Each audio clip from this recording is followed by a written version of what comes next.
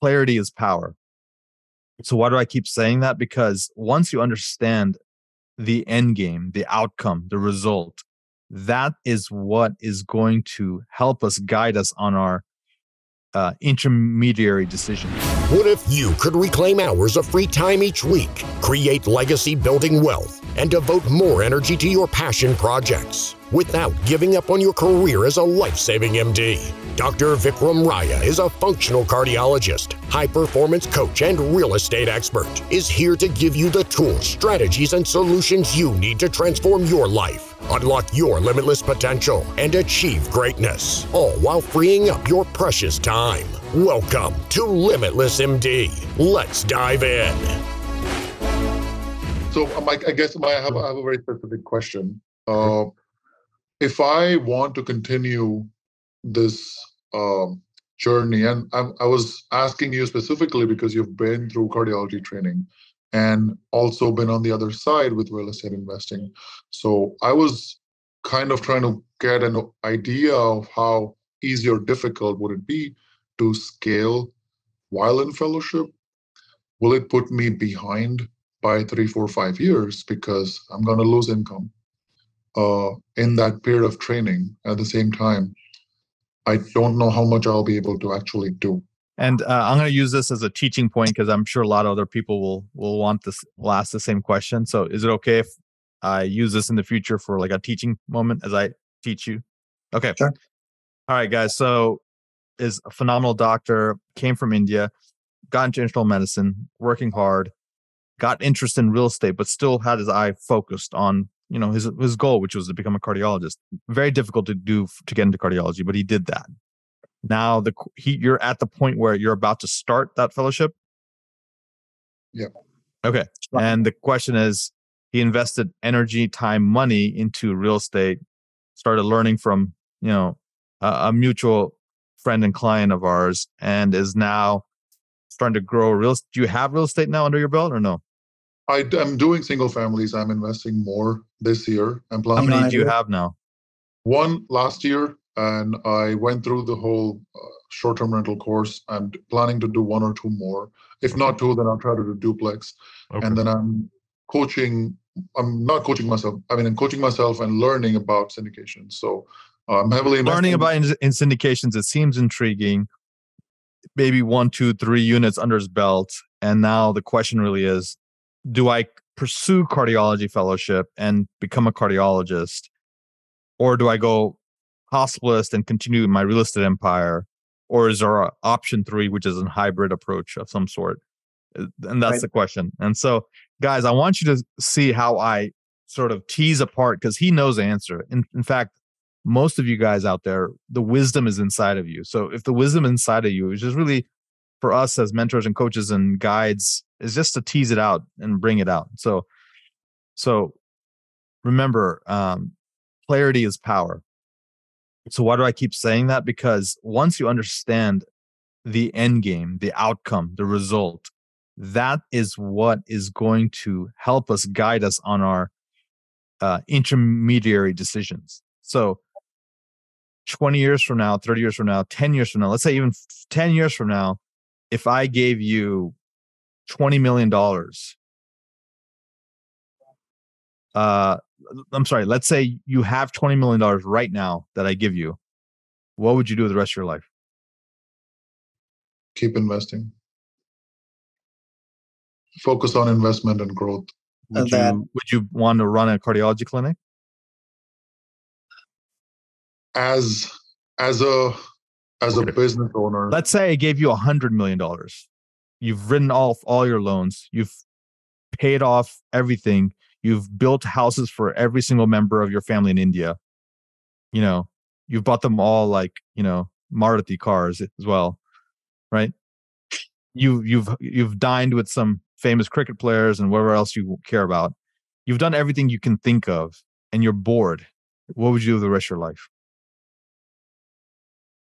And if you say keep investing, I'm like, why? That's a fair point. But the only thought and the reason I am at this bifurcation is because no. Go back to that question. I'll get to why you're at the bifurcation in a second. But if you achieve that goal of $100 million, which very few people in the world will ever achieve. Right. And I don't care what you say about inflation, $100 million is still $100 million. Sure. And investing more and achieving more won't majorly change your life at this point. What are you going to do with the rest of your life? I guess you're asking me the why. Yeah, I'm getting to the why, but I'm doing it in a way that is tangibly, you have to answer now. Right. Yes, spend more time with family. You didn't seem that excited about that answer. No, I mean, I love working out. I love traveling. Opening up clinics where it's nonprofit, and I'm okay with that. Like, I do have that at the back burner also. So that doesn't seem that exciting to you either. So you really want to grow and invest. You're into growth mode. You're hungry. Yeah. So cardiology is not as exciting to you as real estate, or what? It is. I mean, at one point, if you ask me, like, cardiology and nothing else, and I'm like even scared to discuss it with my closest friends, and I'm thinking maybe about not doing it because that's the kind of interest I always had with cardiology. So I just feel like I get it. What shifted? If training slowing other goals down, Why did you want to get into cardiology? that's the only thing that excited me in terms of medicine. I like medicine as a whole, no doubt, but I was always interested in interventional cardiology. Now I'm not because of the lifestyle, but it's the perspective shifts when you're in training and when you're done with training and you see the lifestyle of other people. So lifestyle, initially it seemed intriguing. It seemed like a challenge. You're probably not doing it because you really care about the individual person. It's more about what's interesting to you, what's driving you, what's challenging. It's sort of has a cachet about being a cardiologist. I get that, what was driving you. So for a brand name, it's very difficult to get into, sort of obstacle challenge. But then the lifestyle is already turning you off, at least for interventional. Why is there even a decision here between real estate and this? Like, tell me what is confusing you right now, or what's the challenge in the decision-making process? That I might have to set aside my real estate goals on the side for at least 3, 4, 5 years, because 3 years of training, less income. And after that, also, it'll take at least 2 years on a W-2 job or anything to make that kind of capital again. So the reason why anyone is ever confused, my friends, is there's a values hierarchy. And so for him, the number one thing, if you can hear from his conversation voice, seems to be making money and achieving financial freedom. Yeah. The challenge, the interest, the service in cardiology is not a top value for him at this point. You can already hear it in his voice. You can see it. It's like he has to sacrifice to do cardiology versus it was a privilege and an honor to even get in. You didn't hear that a single second in his voice. So the decision is already made. He's just trying to figure out how to rectify it within himself and to share it with others. The other thought I had was that cardiology is like a paved path. There is structure. With anything else, anything entrepreneurial, there is no structure. It kind of definitely scares me. I'm not even going to lie about it. It's not that I hate cardiology. If I'm doing nights, which I don't, but I'll still wake up to a heart failure case, no issues compared to somebody coming with like I hit my toe somewhere. I'll still take care of both patients the same way, but the excitement level is much higher with a cardiac case. That's a given. My scaring is like, okay, am I putting myself back and I have to start at the bottom again when I'm 38 or 39? What I'm hearing there is the way he talks about cardiology is, again, not in the most glowing rate. It's almost something he'll tolerate. It's something he'll do. He's okay with it. But it's not like, oh my God, I can't believe I'm a cardiologist. I'm so freaking excited. I can't wait to do research. I can't wait to, get into this clinics, create a cutting edge clinic to really disrupt the industry. I'm going to be one of the foremost cardiologists in this particular subspecialist or topic. That's not anywhere in his vocabulary. It is a means to an end. And so real estate, the only reason there's a hesitancy is it's not as proven, and he's unsure about a little bit the path to get there. But if that was there, it'd be a no-brainer for him in his brain, because he knows He's tasted success. He's tasted freedom. He's tasted independence. He started to taste other things. And that's more exciting to them now. And that's why he went to all the way to the trouble of finding my email, reaching out to me somehow and hoping that I'd say yes. And then surprised that I did say yes. And now he's on a Zoom with me and he's like, all right, like I'm going to just lay it all out and I'm going to come up with some decisions. So that's where we're at. I think, I'll be honest, you're thinking this as a binary decision. Yes, cardiology, no to real estate, or yes, real estate, no to cardiology. There are 4 to 5 other variations. Why don't you come up with a couple of them and share them with me right now? The one variation is go to fellowship, put in that 3 years of hard work, because I don't want to, probably might not want to do anything else in terms of additional training. But I don't know how to invest in those 3 years or how to even manage the 1 or 2 that I might have, because like I can be responding to emails or guest communications when like there's a patient encounter. It's definitely much more challenging. So, but that's one possibility. It's going to be tough pursuing the fellowship and doing investments, but I don't know how to raise capital and when I'm doing fellowship, because that's going to be challenging, and how to continue education in real estate, because the cardiology education will be mandated and I will do it anyway because I have to do it. But this probably will, again, be sitting on the back burner. So when you're making a decision, everybody, there's usually option A and option B. Maybe if you guys are creative, you come with option C, but most of you guys won't. So why is that? Because we're just used to thinking in just black and white. And I want to introduce you to the shades of gray, right? So there are probably 10 options here, and he's only thinking now of 3. I'm glad he got the third one in the least. So what it could be option 4. Option 4 could be, I will do all in real estate for 36 months. And if it doesn't work out, I'll reapply to cardiology. Cardiology. Yeah. Is that an option? Absolutely. Yeah. I'll try I'll go into cardiology full in year 1. And if I love it, this is what I'm going to pursue, knowing that real estate's always going to be there for me. Right.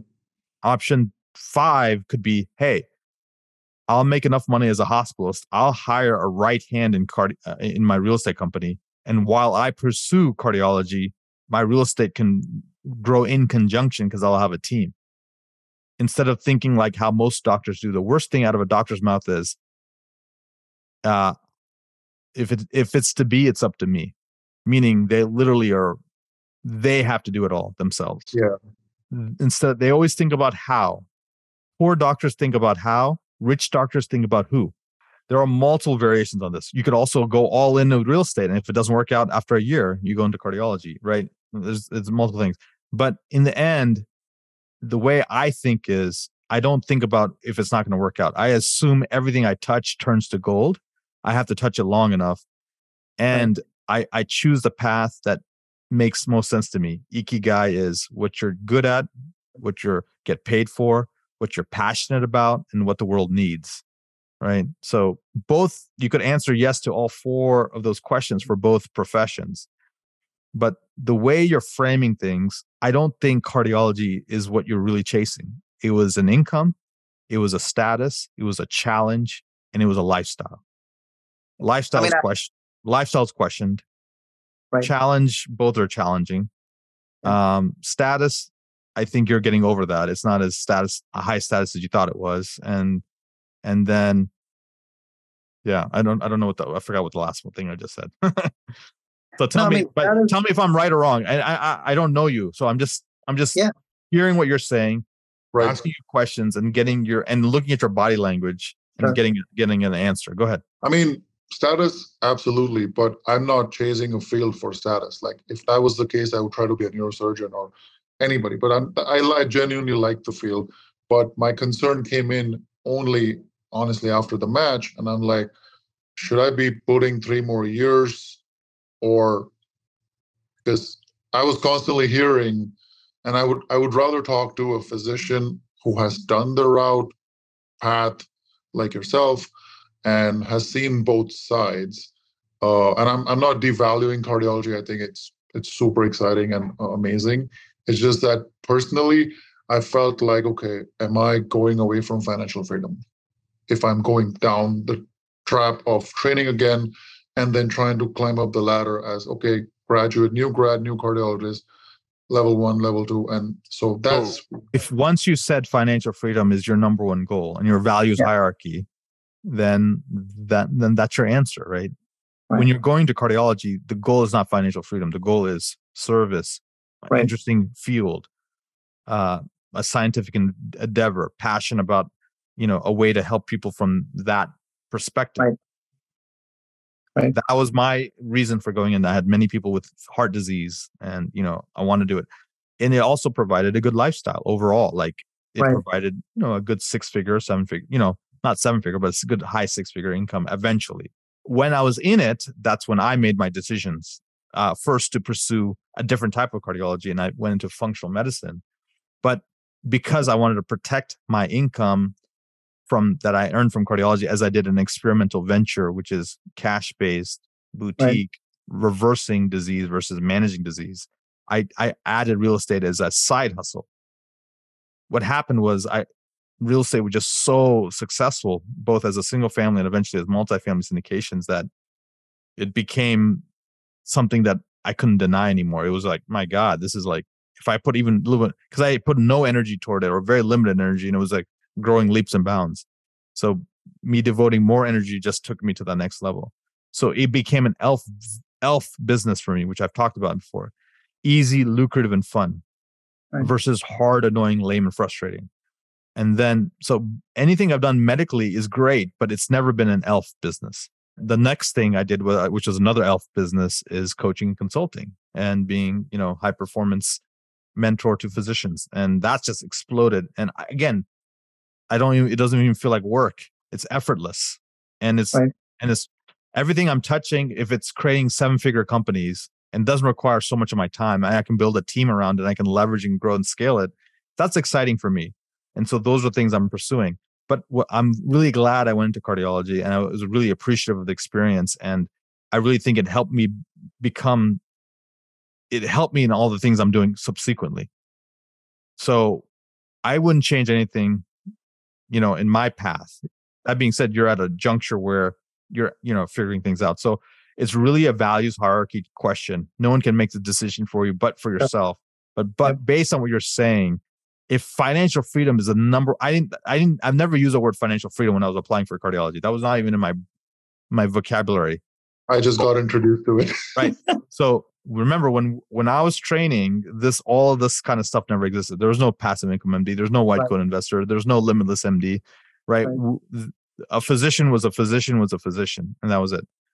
And I was like starting to explore and experiment and things like that. But based on my knowledge of human psychology, of physician psychology, and what I'm hearing from you, the decision to pursue real estate is what's more meaningful to you. And if I had to guess your purest intentions of what you really want in life, I think that's the path. Yeah. It took me a few months to even say it out loud. I was talking to my parents, and I'm like, I think I liked it. The last thing I have to say as we wrap up here is, if a decision is reversible, make it quickly and move on. If it's irreversible, you spend hours and months and years thinking about it. Sure. Technically, this is a reversible decision. Reversible decision, absolutely. You have to reapply? Yes. Is it going to be tough again if you wanted to go 3 years later to get into cardiology? Yes, it's going to be a challenge. Is it impossible? No. You've already done it once. You can probably do it again. Right. Maybe you have to do a year of research prior to you prepping again and doing it or whatever. Or you have to have a good story of what you did in your time off. But that's about it. Okay. I hope that helped, my friend. Absolutely. And I really appreciate your time. It means a lot. Awesome, man. All right, guys.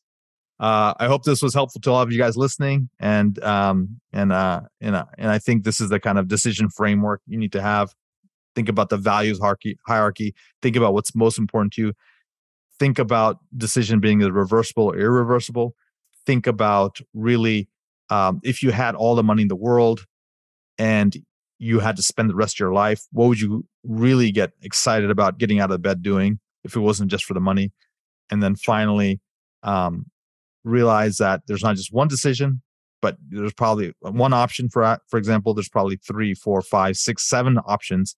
And don't make decisions in your head, make them on paper. Lay them all out, weigh the pros and cons, combine decisions together so you have multiple options. And then just once you make that decision, don't go back. Move forward, be confident in your decision and go for it. And then last thing I'll leave you guys with is whatever your touch turns to gold. Only caveat is you must touch it long enough. Thank you so much for listening to this episode of Limitless MD. If you found value from this episode, I encourage you to share this episode with a friend and let me know by leaving a review. For more information, make sure you check out the links in the show notes below or simply visit vikramraya.com. Until next time, be phenomenal.